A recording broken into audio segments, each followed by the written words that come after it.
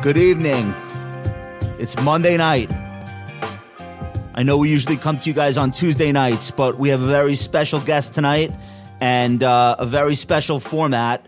We have Dr. Ed Yardeni, the illustrious Ed Yardeni, who's been working on Wall Street a very long time. His research is widely read and respected all over the place. And Ed's out with a new book, and we wanted to talk to him about it and give you guys an opportunity to hear him explain what he's trying to say and why this message is so timely and so important. Before we get to Ed, just two quick items of housekeeping. That's Duncan in the live chat controlling the compound handle. We're definitely monitoring the live chat. If somebody has a question for Ed and they post it, we'll try our best to fit that in the time allotted.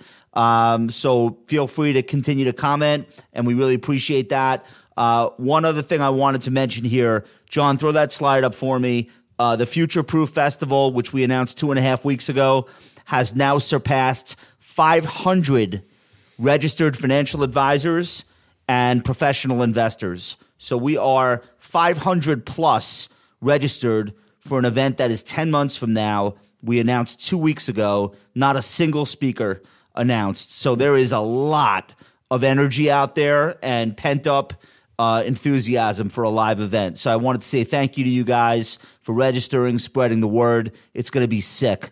We're going to be making announcements for the next 10 months about what's going to be happening out there. And I'm telling you, get registered as soon as you can. All right. Dr. Ed, so great to see you. We really appreciate you coming through tonight. We read your book.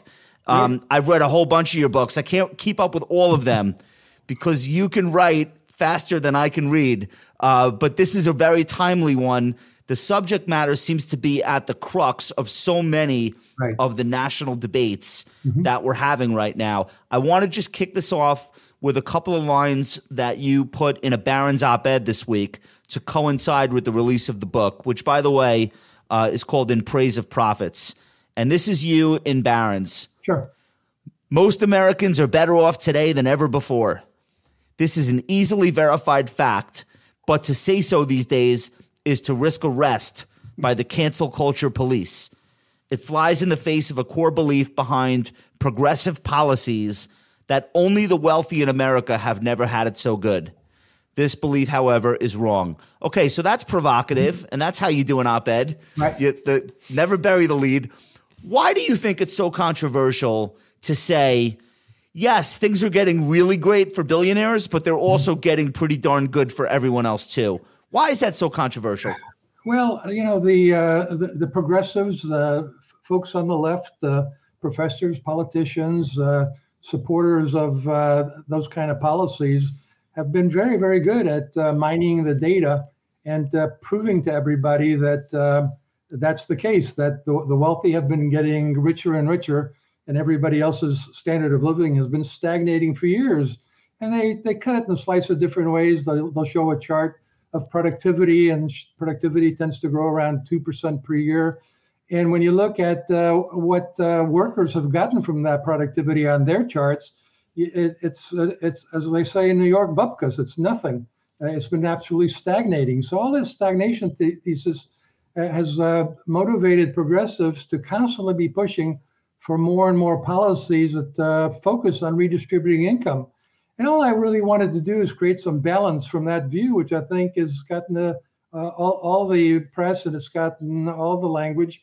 I think if you ask most people, or if you told most people that you know that standards of living have stagnated for 3-4 decades, everybody say, yeah, I know that. I've heard it all the time. You have famous people like Joseph Stiglitz, who's a Nobel Prize winner. I actually studied under him at Yale University. I studied microeconomics, and he's taken the position that things have stagnated. Joe Biden just a few months ago stammered that something like 70 years have gone by in which workers have been exploited or have been not getting their fair share. So I think he obviously knew he misspoke. It's nobody, I think, believes or we're no better off as a majority of the people than 70 years ago. But I think even if you think just a little bit about what things were like 30, 40 years ago, just doesn't make any sense that the standard of living hasn't increased. So I'm a big fan of looking at the data, and the data just doesn't confirm a lot of these progressive notions. Do we have a measurement problem? Are each sides of this debate measuring something different and then coming to the answer that they want to get? Well, I'm looking at all the data, so I'm not looking to get the answer that I want to get, though I am a conservative, and I'm pleased with the data that's available, that it confirms it. But I've been slicing and dicing the progressives data as well, and I'm just not convinced that the data is good. One of the biggest issues is they tend to divide things by the CPI, so they tend to divide income by the CPI, and everybody agrees that the CPI is upwardly biased, and that a much better measure is something called the consumption deflator. And when you use the deflator instead of the CPI to inflation adjust income series, what you find is that the average standard of living has increased about 1.5% per year since 1995. That's not stagnation. Now, 1.5% may not seem like much, but that's consistent with about 2 to 2.5% growth in real GDP. And it does compound to something like a 25 to 30% increase in the standard of living over the past few decades. That's not bad at all. You show, John, if you can put up figure 1 for me here, you have this chart that shows corporate profits and proprietors' income since the late 1940s. And it obviously shows this march upward over time. The trend is pretty obvious to see. Correct. Do you think that, now I love arguing about this stuff. We talk about the Fed and they're being too loose or too tight, and we talk about tax rates being too high or too low, keeping your foot on the gas too long or taking it off, taking the punch bowl away too soon. Do we maybe make too much of the policy stuff here? Because obviously, over this long term, you've had recessions, you've had Democrats, you've had Republicans, you've had different policies. Like, maybe we just make too much of this because the march has been higher no matter what happens, and we've had so many different environments, high rates, low rates, high taxes, low taxes. That's a great point. One of the lines that I usually pitch in my discussions and presentations with accounts is that after we go through this, is like, look, the reality is, it's amazing how well the country does despite our politicians, and corporate profits, as you say, from this chart, have done remarkably well despite the politicians. So there is something remarkably resilient about the U.S. economy, and I think what that is entrepreneurial capitalism. I hate crony capitalism, but I love entrepreneurial capitalism, mostly because I'm an entrepreneurial capitalist, which I think what that means is I don't make enough money to hire lobbyists and get the politicians to help me out and to create barriers to entry for my business. I have to compete with lots of other good competitors. And that kind of system is remarkable in its ability to generate prosperity. So the main theme of the book is that profits is not a 4-letter word, quite the opposite. Profits is the very essence. It's the very heart of what causes prosperity, which is economic growth. And then along the way, we get these debates about how we redistribute that economic growth. All I'm saying is if we spend too much time debating with each other, arguing with each other how to redistribute income, we're not going to grow it. The exploited worker story, though, is a very big part of why this debate seems to have so many people on the side of there's a problem with a society that's solely geared toward a few people producing outlandish profits for themselves, and then having this underclass of white-collar workers who then reap a large part themselves, and then everyone else out in the wilderness. Hopefully they get hired, maybe they don't. But like there is a lot of appeal to that fight. Yeah. So why though? What do you think causes that? Josh, I mean, that's been around for a long time. It's been around since Marx and prior to that, the idea that capitalism is a system that exploits workers, and that capitalists are greedy and evil, and we need to have progressives constantly save capitalism from itself. We hear that all the time. But the reality is entrepreneurial capitalism has created an enormous amount of prosperity. It's created all sorts of technological innovations that have dramatically improved people's standard of livings. And you can go all the way back to the late 1800s, the period of the so-called robber barons. The progressives love to call entrepreneurs robber barons, but those robber barons happened to invent things like electricity and gasoline and the automobile and plumbing and heating.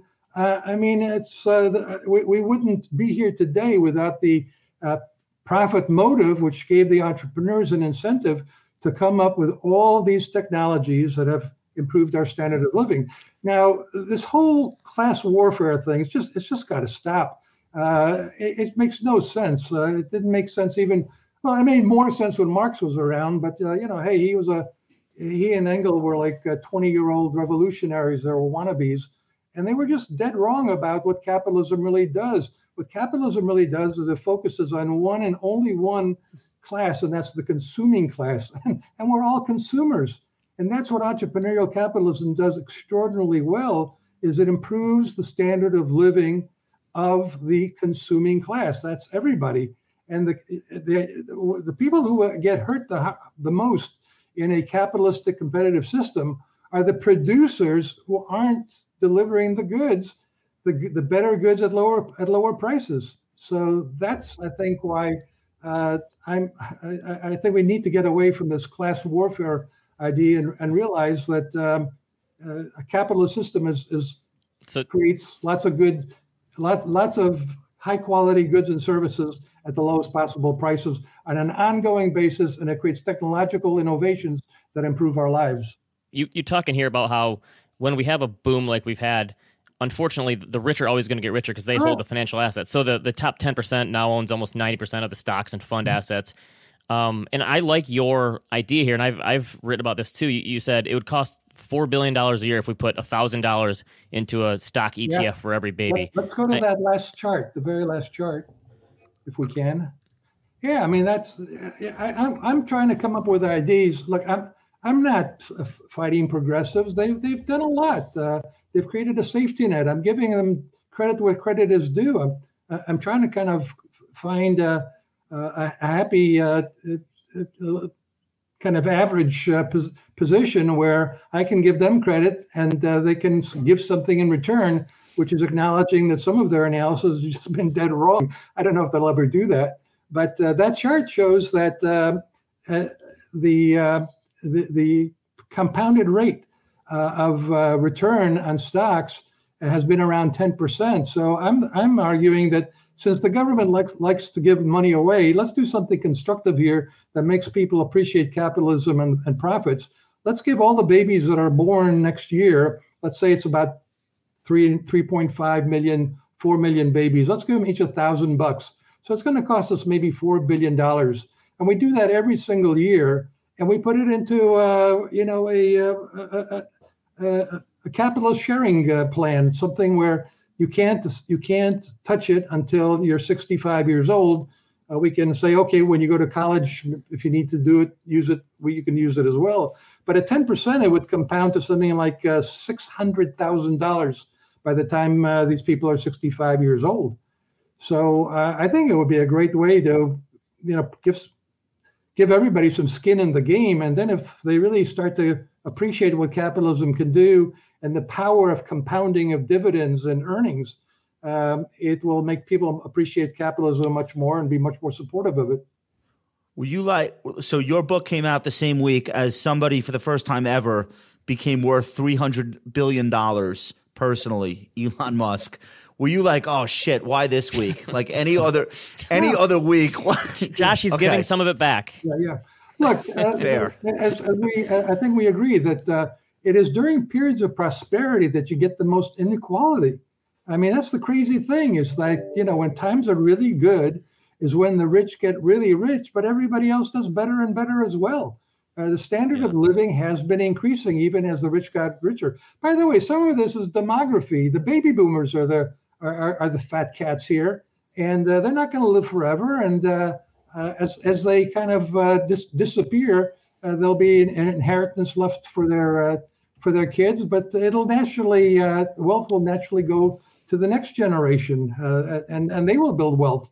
But Elon Musk is a wealth builder. I mean, can you really say that he exploited anybody by developing electronic cars electric vehicles that are extremely popular?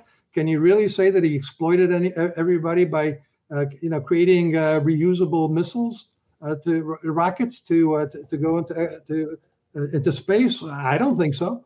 So I don't think the anti Elon Musk sentiment on the left has anything to do with him being exploitative.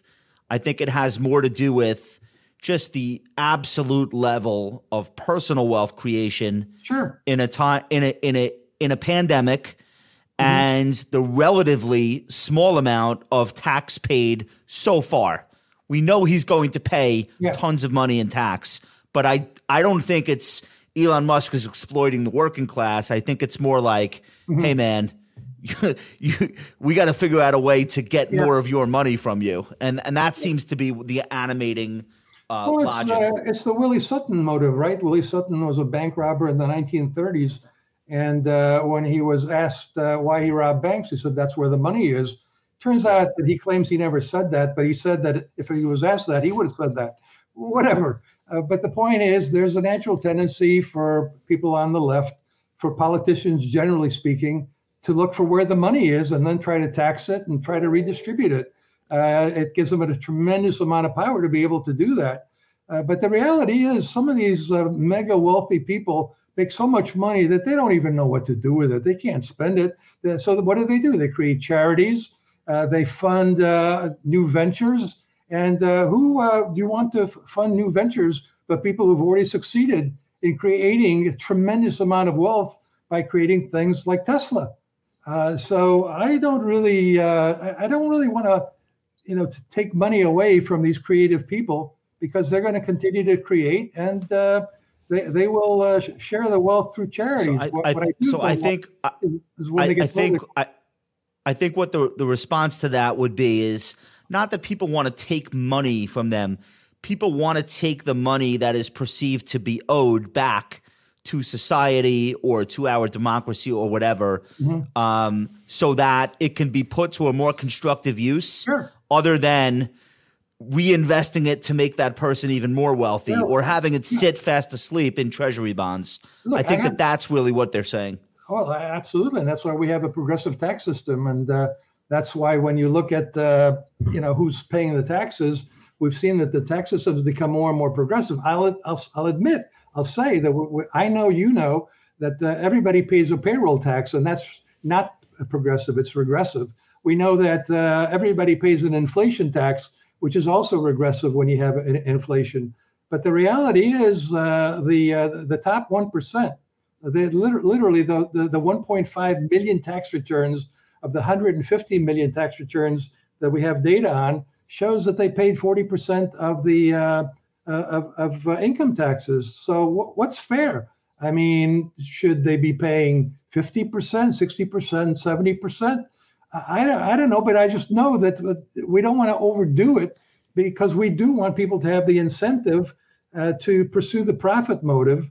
And maybe the rich need to redistribute their incomes, but you do that with a tax code. And it's not my fault that these people can afford some pretty expensive lobbyists and tax lawyers. I mean, the politicians have to say, what do we really need that's good for the country in a tax code, instead of having all these politicians being influenced by money. That's really where we get into problems, is when entrepreneurial capitalism becomes crony capitalism, when they get together with the politicians. I would love, I mean, it's an idealistic concept to have that, but I think in the United States we've done a pretty good job, actually, of keeping the entrepreneurial spirit going.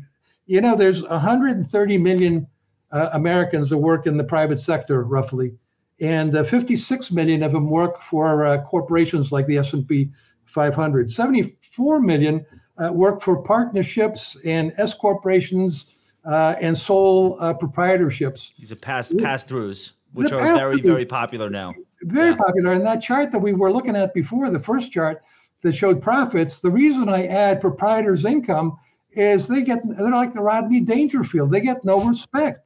We've got we got 27 million sole proprietorships in America. They say that the Brits are a nation of shopkeepers. We're a nation of proprietors. My company is an S corporation. I own it. Okay. And whatever profits I have, I can pass through into dividends and then pay those kind of taxes. I'm all for having a zero corporate tax rate. How's that for being radical on corporations? And then let them take that money and pay more dividends. I mean, you have to put some sort of restrictions on buybacks, which we can discuss. But all corporations do when you tax them more is they pass it on. They don't pay taxes. They are kind of toll collectors. And so I think we have to realize that the entrepreneurial society is working. And as you guys were saying before, it's amazing how well we do despite all the interventions of the government. Yeah, you lay out the scenario here in your book that we could have this roaring 20s, and you say you think that like competition is inherently deflationary. So you think there could be, especially from some productivity gains and technology, an offset to the inflation that we're seeing. So I mean, you could make the case if this happens, the inequality is going to get worse, right? The rich are going to get, probably the rest of this decade, that's possible it gets worse. Do you think? No, I'll tell you why. The roaring 2020s, let's look at figure 6. Figure 6 is really the heart of, is it going to be the roaring 2020s or is it going to be a repeat of the dismal 1970s? And in the dismal 1970s, if you look at that red line, that's the growth rate. It's a trend. It's not a trend adjusted. It's a volatility adjusted measure. And I mean that in terms of just the ups and downs in the chart. If you look at the 20% change, basically a 5-year average change in productivity, and take the annual rate, you can see that it peaked in the mid 60s, over 4%, and then it just collapsed to zero by the end of the decade. I don't think that's what's ahead of us here. If you look at the red line, let's go put the red line again and look at the latest data since 2015. Productivity has increased from 0.5% at an annual rate for a 5-year period to about 2% now. The latest data was a setback for me, and now it's only 1.6%. But I think it's going to 4%. It's done it before. It'll do it again. Now, why is it going to do that? I think one of the most obvious reasons to me is demography. I'm a big fan of understanding what demography is doing to our economy. And basically, I think I have that chart here on, no, I don't. Yeah, you have to trust me on this. The growth rate in the labor force, in the working age population, those kind of demographic variables right now are growing close to zero. Demographically, the baby boomers, they were a big bulge in our demography. They're retiring. The oldest of them are turning 75 years old. And we don't have as many people coming in, so the labor force just isn't growing. And all of these explanations of why the labor force has slowed, that are basically temporary in nature, miss the obvious one, and that is there is chronic labor shortages because of the underlying demography.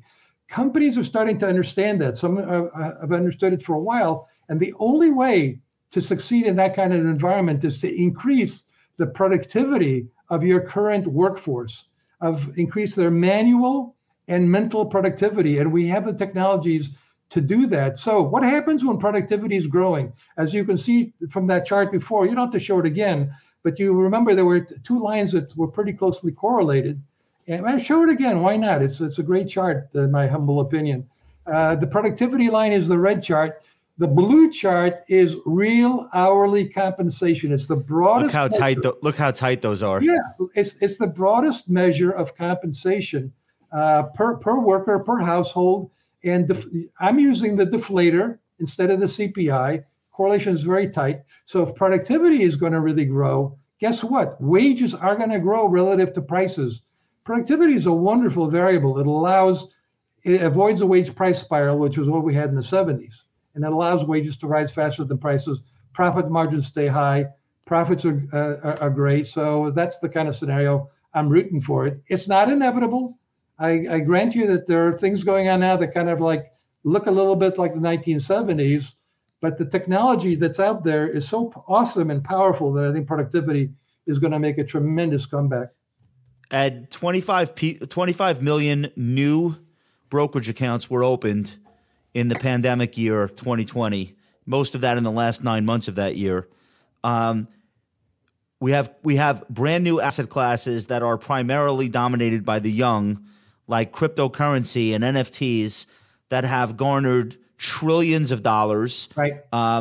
None of these things, these anecdotal things, or none of the statistics would be taking place in an environment where the quote unquote worker class was being steamrolled by capital.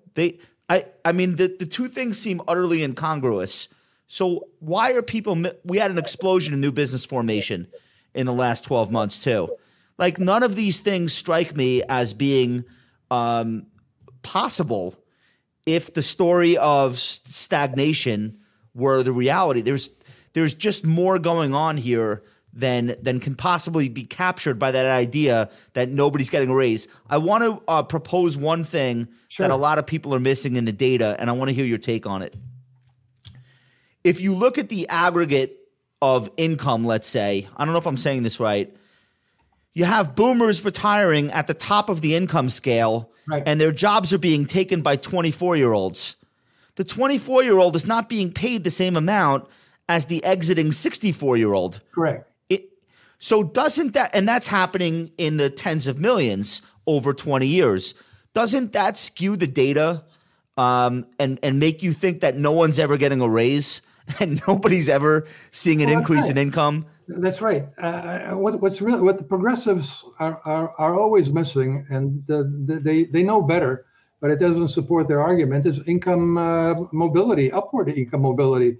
In a competitive capitalist system, entrepreneurial system, mobility can go both ways. You can see that the rich lose everything, and you can see that people who are just starting out become very rich. I mean, if you look at the Fortune, the Forbes 400, I guess it is, most of those folks are kind of old, and they're not the same people that were in that list 20, 30, 40 years ago. So I think a lot of what's missing in the discussion of income is, in fact, income mobility. When I started working, I wasn't making very much. I worked at the Federal Reserve, and I was making, I think, $25,000, which even back then wasn't a lot, especially living in New York. This was the Federal Reserve Bank in New York. I'm comfortable now. I'm doing better, but that's the nature of what we're seeing here. Look at Figure 12. And we should be looking at the distribution of household net worth in the U.S. since 1989. And this is data that the Fed recently came up with, and I think it's pretty good data, because any data that supports my story has got to be good data. But anyways, that's right. But as you can see, that there's definitely a demographic impact here. That the silent generation, the people who won World War II for us, they were the ones that had all the wealth back then, but it wasn't much. It wasn't a very rich country. And then along the way, you can see that the baby boomers, as they aged, became wealthier and wealthier and owned more and more of the wealth. Now you can see that the Gen X demographic cohort are getting more of the wealth, and eventually the millennials will be getting that. I mean, at some point here, the silent generation. Can you put that back up? Ben, are you surprised that even after the last decade of substantial growth in stock market assets, as one example, houses too, that millennials are still so far below the silent generation, and there are so few people in the silent generation that are still with us, right? And there are so many millennials. How could it be that way? I think you're going to see a massive pickup in this, because millennials have put off household formation for so long, not only because of the 2008 crash when they first came into the job market, because they went to school longer, they're more educated. So I think eventually their incomes are going to be higher, and I think you're going to see a very quick pickup. I think Gen X is going to hold the title for a little bit, and millennials are going to, don't you think, probably come up pretty quickly on this? Look, I think we live in, despite all the problems we have, despite the role of the government, despite crony capitalism, I think we still have a huge Shark Tank economy. My wife and I like to watch Shark Tank, and sometimes my tears well up just watching the show, because there still is an entrepreneurial spirit. If you want to get rich in America, you start a business, you build the business.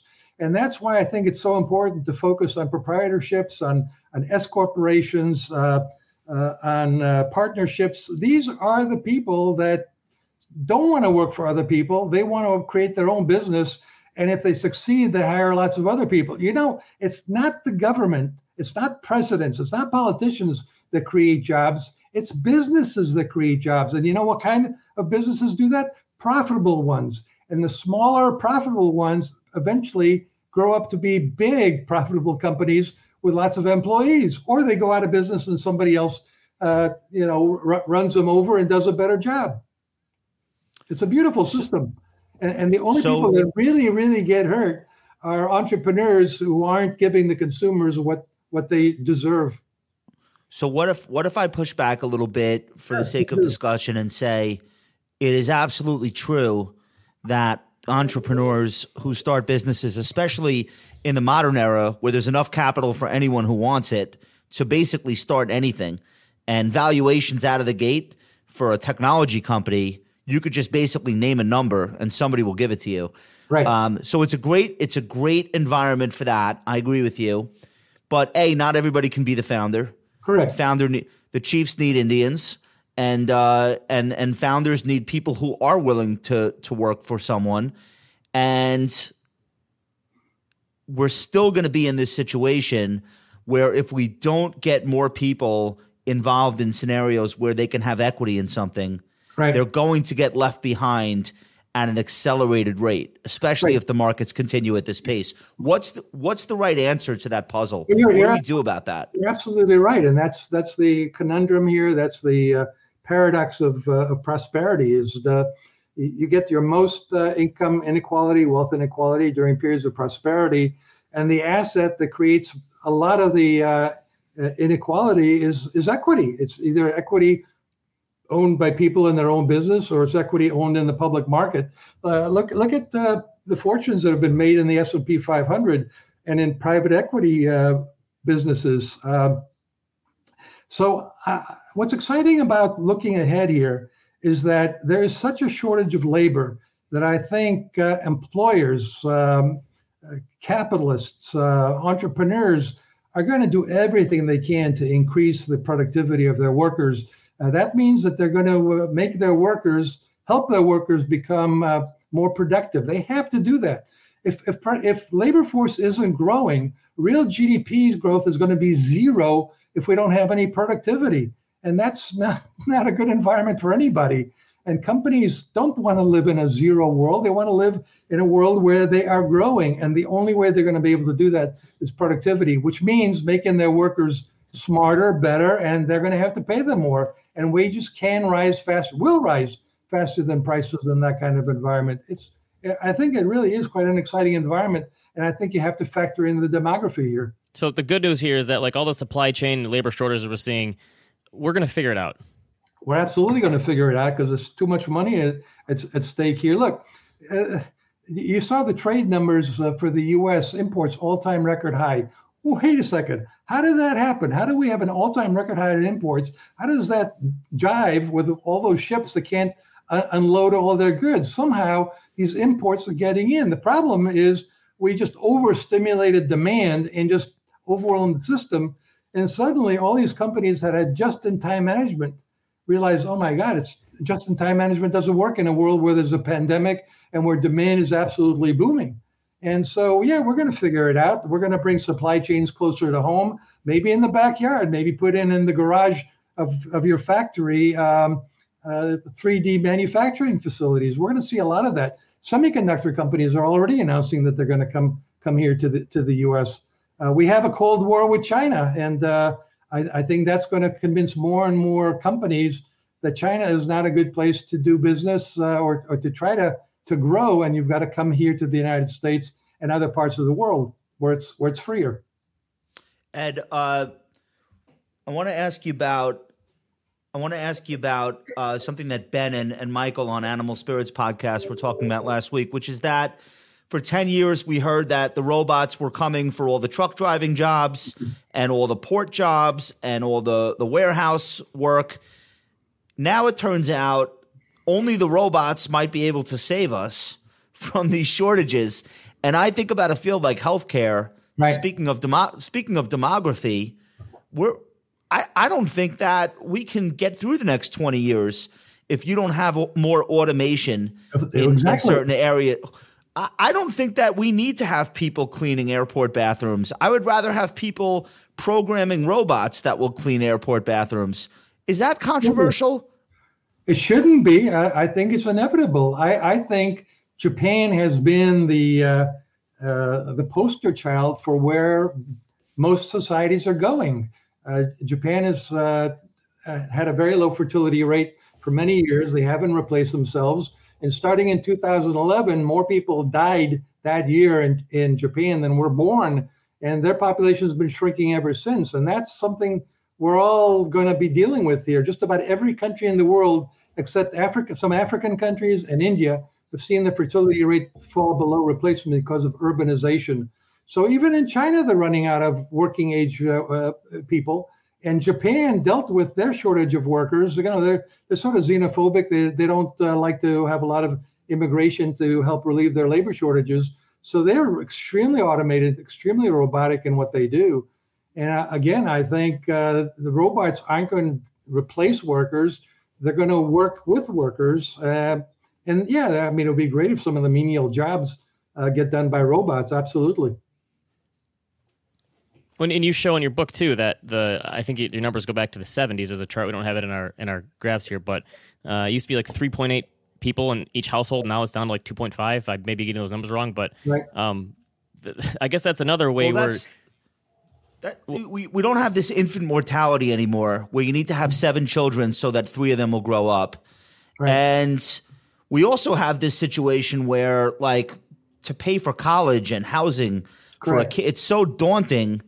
That wealthy, sophisticated families at a certain point, despite the wherewithal, they just stop having more than 2 kids. Yeah, and we've got now a record number of singles, both those who were never married, so the kind of the younger folks, and then we got divorced and widowers. But we've got a tremendous increase in the number of singles in our society. And they don't make as much as people in families or in households where there's more than one worker, and that's certainly affected some of these income inequality statistics that the progressives quote. But they never really get into that. They just they've really based their argument on one statistic that's put out by the Census Department, which is based on survey data rather than hard data from income taxes and other sources, and that's something called median household income adjusted by the CPI again. And that's what has really stagnated for decades. But if you look at figure 8 for a second, we're looking at, again, hourly compensation, which is our friend here from that previous chart on productivity, again, deflated by the deflator rather than by the CPI. And you can see the red line is non-farm business hourly compensation, and then a couple of other comparable statistics. And the most comprehensive is the red line, and it's been increasing by roughly 1.5% per year since 1995. And that's exactly when progressives will tell you that we've had income stagnation since at least back then, and that's just wrong. I want to ask what you think people will take away from the book. So I want to give people the right impression. This is not an economics textbook. This is a book that every person should read, even if their conclusion is different than yours. There's a lot of information in here that people can apply to just the way they think about how the world works and human incentives.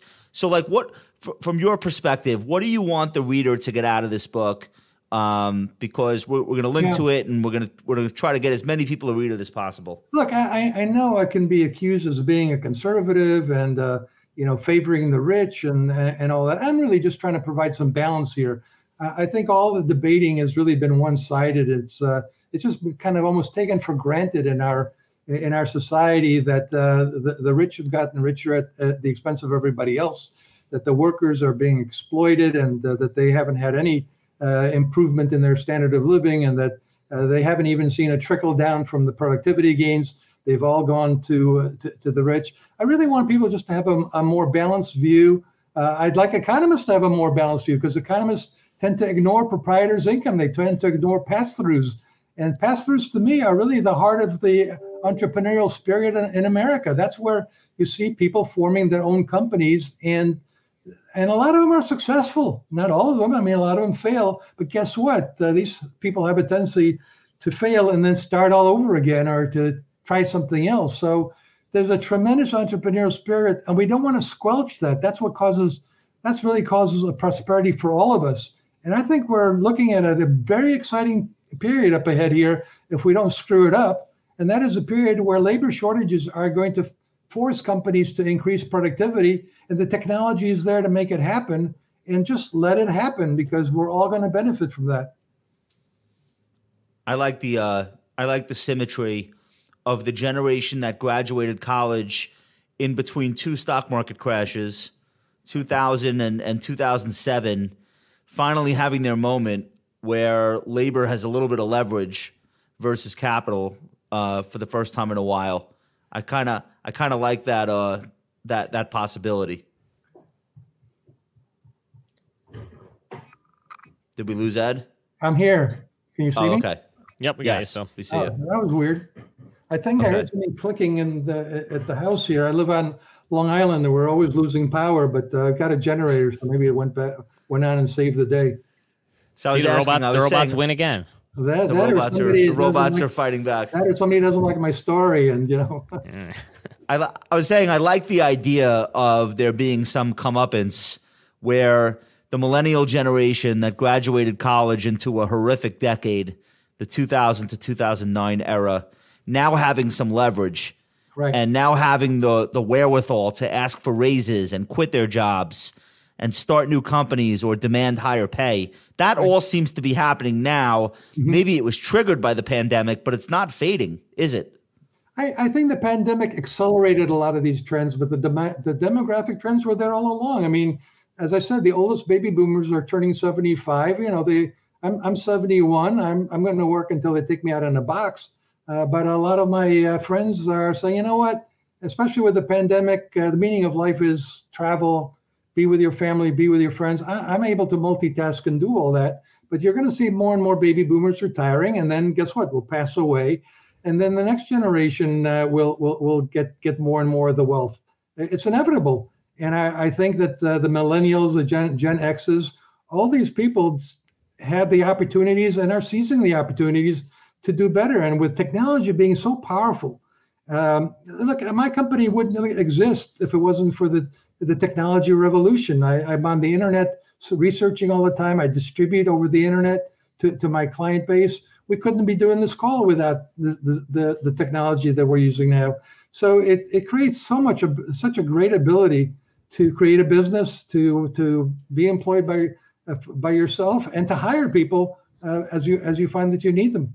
By the way, Ed, I wanted to mention, we use your data all the time, and you have some of the prettiest charts in all of finance. And you know what? They're all automatically updated. So we have a very crude artificial intelligence system where our server is going to Haver Analytics and the Thomson Reuters server and saying, you got anything new for me? And as soon as, look, when employment comes out at 8:30 in the morning, first Fridays of the month, our system updates all those charts within a nanosecond of when they're on the server, on the vendor server. So this technology has been absolutely awesome. We love it. And that's what kind of gets me so excited is we can all use technology to make things better. I've recommended that when people look at their stock portfolio, look at it and say, is every one of these stocks a technology company?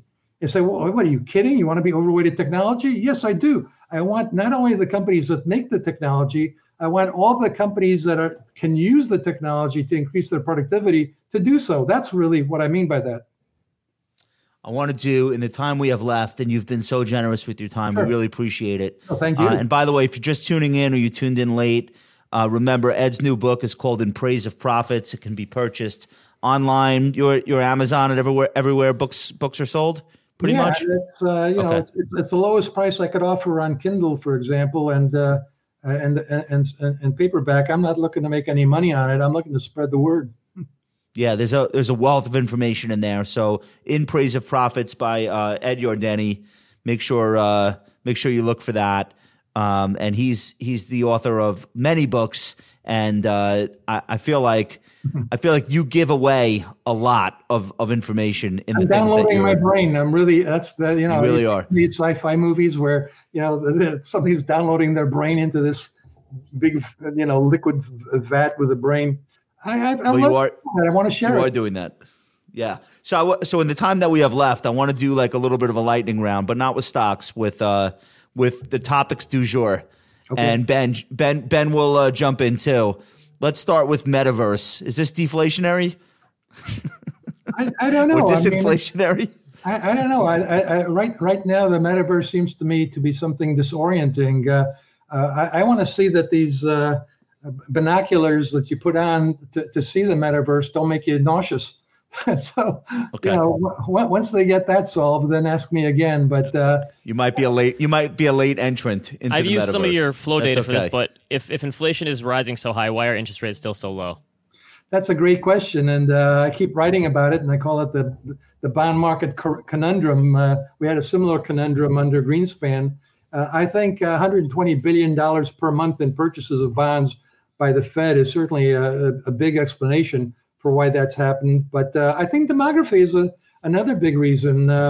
It may very well be that as the stock market's gone higher and higher, even the baby boomers are rebalancing out of stocks and into some bonds, figuring, hey, I know what the income's going to be. I know that, I've got only another 10, 20, 30 years to live. And I just don't want to risk it in the stock market. So I think that's another explanation. But look at where bonds are in Germany and Japan. They're zero. And so our bonds at 1.5% look pretty attractive if you can figure out how to hedge it. And if the dollar is going to be strong, which it looks like it could be here, then you don't need to hedge it. The Great Resignation sounds like something we're going to look back on in 2 years and laugh at. Am I wrong about that? Well, you can take this job and, what was that?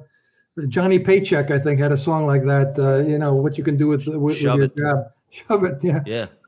And that seems to be the theme song here when you look at quits at an all-time record high. I think some of it is baby boomers retiring, said, you know what, it's good enough for me. I'm going to travel.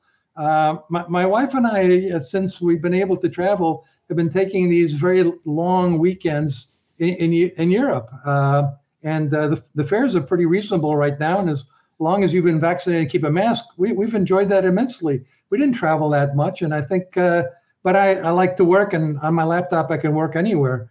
But I don't know. I think the Great Resignation is related to the demography of there's a shortage of workers, and workers are in this amazing position where they can tell their employers, thanks, but no thanks. I'm going to find a better job. And we're seeing the job switchers are getting bigger pay increases. And by the way, we're also saying that people who are getting the lowest wages are seeing the biggest increases in their wages that are beating inflation, whereas people with high incomes aren't beating inflation. But who cares? They've got some savings built up. We don't have to feel sorry for them. We have to feel good for people who've been at the bottom and now have all these opportunities. When you got companies saying, come work for us and we'll pay for your college, we'll pay for your training, we'll give you a better life, that's a radical change in the working environment. And it's a good one. Ben, you got one for Ed? How much longer can the tech stuff continue to run higher? I feel like people have been saying for 10 years that there's no way technology can get as big as it has, and it just continues. Is this just the regular norm right now? Well, could it be 50% of the? Could it be 50% of the S&P? Yeah, well, it could be. It's probably pretty close to that if you take tech and add communication services, and then we've got med tech, we've got fintech. Everything's becoming tech. It goes to my notion that tech is everywhere in our portfolios, and we should be making sure that companies are using tech to improve their technology. So, in effect, it could become 100%, meaning that the earnings are driven by technology, either because companies are selling it, technology that works to increase earnings, or companies are using it to increase earnings. Last one, and then we'll let you go eat some dinner. I was at a bar, which is very rare for me. I was at a bar with a gentleman from one of the very large crypto exchanges. Is this where the horse walks in? No, go ahead. No horse. But he was carrying on about decentralized finance, or DeFi, which I'm sure you think a lot about. And one of his comments was, can you believe there's still a such thing as DTC? And they're taking like Staples boxes filled with papers and passing them along to each other, and nobody knows anyone who works there, and nobody even knows why it is what it is. And they sit at the center of the stock market, and they are manually moving paperwork around so that trades could settle in 3 days. Yeah. How could decentralized finance not completely end that, along with a million other things on Wall Street? Where do you stand on that? Yeah, I think technology does an extremely good job of getting rid of intermediaries, and it allows us to use technology so that the producer and the consumer can interact and don't need intermediaries shuffling paper around. So I think it's inevitable. I think it's also inevitable that central banks are going to be trying to heavily regulate a lot of what we're seeing in the digital finance world. But it makes so much sense. It saves so much money. And, I mean, I've become, I interact with my kids over Venmo, just instant like that. So you have to make sure that you're not putting in the wrong amount or large. So you think the blockchain will be as disruptive as the proponents are saying it will, or is there still a lot more hype than actual activity? No, I think blockchain is just part of the whole digital society that we live in. I think it's got some frightening aspects in terms of privacy, in terms of how much the government knows about us and can control us. So it's not as though this brave new world doesn't come with some real risks. And if you want to see how it could turn really nasty, I think the Chinese are kind of leading the way and using technology for evil means. But here in the U.S., as long as we do what we can to maintain a free, open society, I think it's all good. It increases productivity. It allows people to spend less time shuffling paper. It's all good. Ed, I want to say thank you so much on behalf of Ben and I and Duncan and the compound and all of the people tuning in live and all of the people who will listen to this as a podcast tomorrow morning on the Goldmine Network. Thank you so much for sharing your insights with us. Once again, the book is In Praise of Profits. Profit or profits? Profits. And we're not profits, talking, plural. Not the religious kind, but the monetary kind. All right. It's a great book. There's a ton of information in there, very accessible. You don't have to be an economics major to get a lot out of this. So make sure you buy a copy of In Praise of Profits. Check out Ed at Yardeni.com. If you're a market participant and you want to up your game in terms of the sort of data and charts that you're looking at to make decisions, Ed's charts are some of the best in the industry. All the pros are subscribers, so check out Yardeni.com. Ed, thanks so much for coming on tonight. We appreciate you. Thank you very much, guys. I appreciate the time. All right. And to everyone listening, make sure you check out the Goldmine podcast if you want the audio version of this, and that'll be live, I believe, at some point tomorrow. Okay, thanks. Have a great night. Good night.